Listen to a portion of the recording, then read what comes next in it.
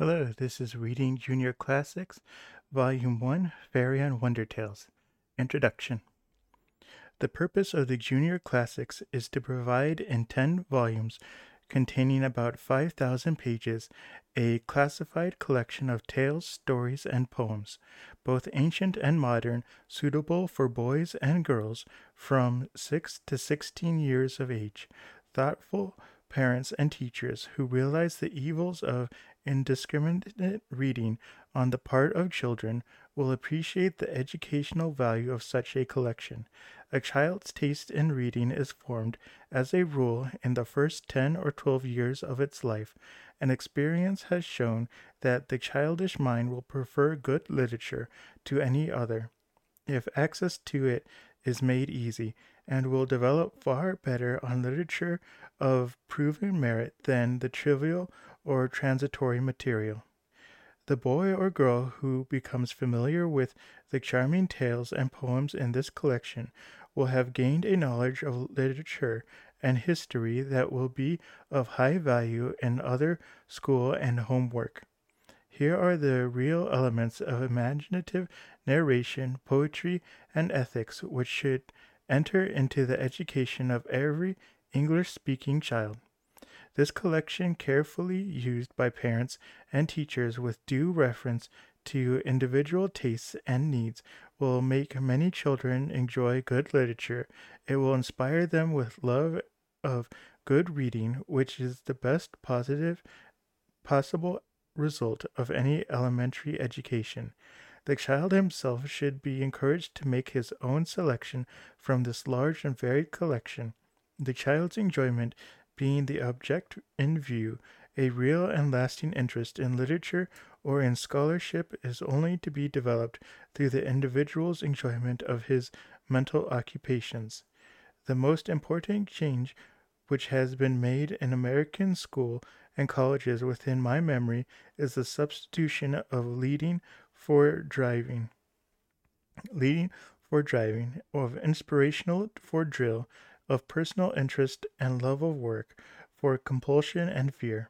The schools are learning to use methods and materials which interest and attract the children themselves.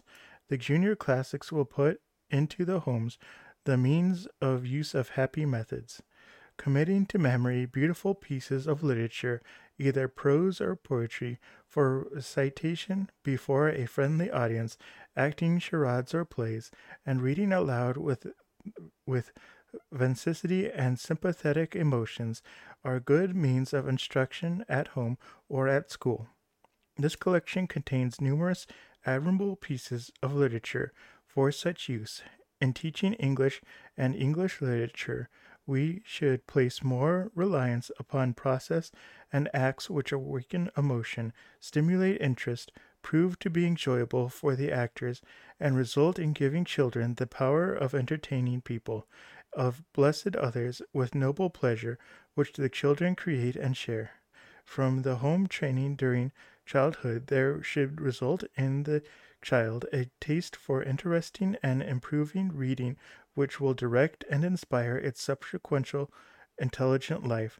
The training which results in this state for good reading, however, must unsystematically or eccentrically it may have been, has achieved one principal aim of education, and any school or home training which does not result in implementing this permanent state has failed in every important respect. Guided and animated by this impulse to acquire knowledge and exercise the imagination through good reading, and the adult will continue to educate him all through life. The story of the human race, through all its slow development, should be gradually conveyed to the child's mind from the time he begins to read or to listen to his mother's reading, with the description of facts and actual events should be mingled charmingly and uplifted products of the imagination. To try to feed the minds of children upon facts alone is undesirable and unwise. The immense product of imagination in art and literature is concrete fact, which every educated human being should be made somewhat familiar with.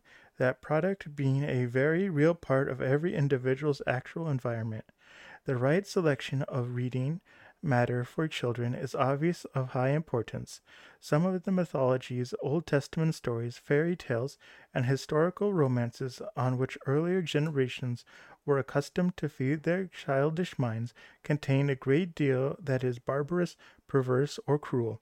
And to this infiltration into children's minds, generation after generation, of immoral, cruel, or foolish ideas is probably to be attributed in part the slow ethical progress of the race.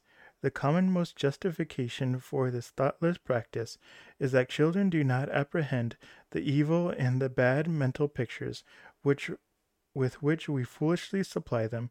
But what would we think of a mother who gave her children dirty milk or porridge, on the theory that the children would not assimilate the dirt? Should we be less careful about the mental and moral food materials? The junior classics have been selected with this principle in mind, without losing sight of the fact that every developing human being needs to have a vision of rough and thorny road over which the human race has slowly advancing during thousands of years.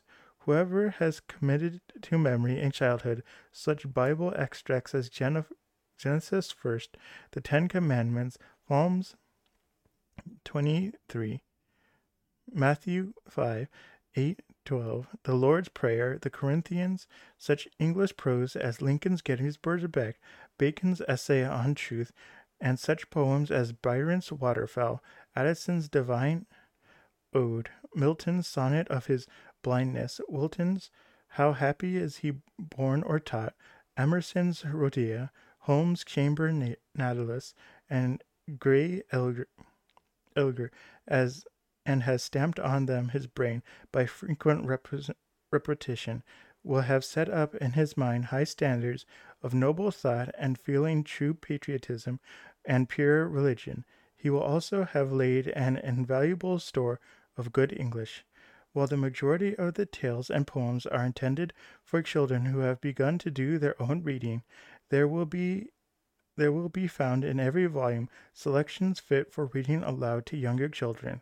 Throughout this collection, the authors tell stories in their own words, so that the salt which gave them savor is preserved. There are some considerations, however, such as any good teller of borrowed stories would make, but as a rule, consideration has been applied only in the case of long works which otherwise would not have been included. The notes which precede the considerations supply explanations and answers questions which experience has shown boys and girls are apt to ask about the works condensed or their authors. The junior classics constitute a set of books whose contents will delight children and at the same time satisfy the legitimate ethical requirements of those who have the children's best interest at heart. Charles W. Eliot.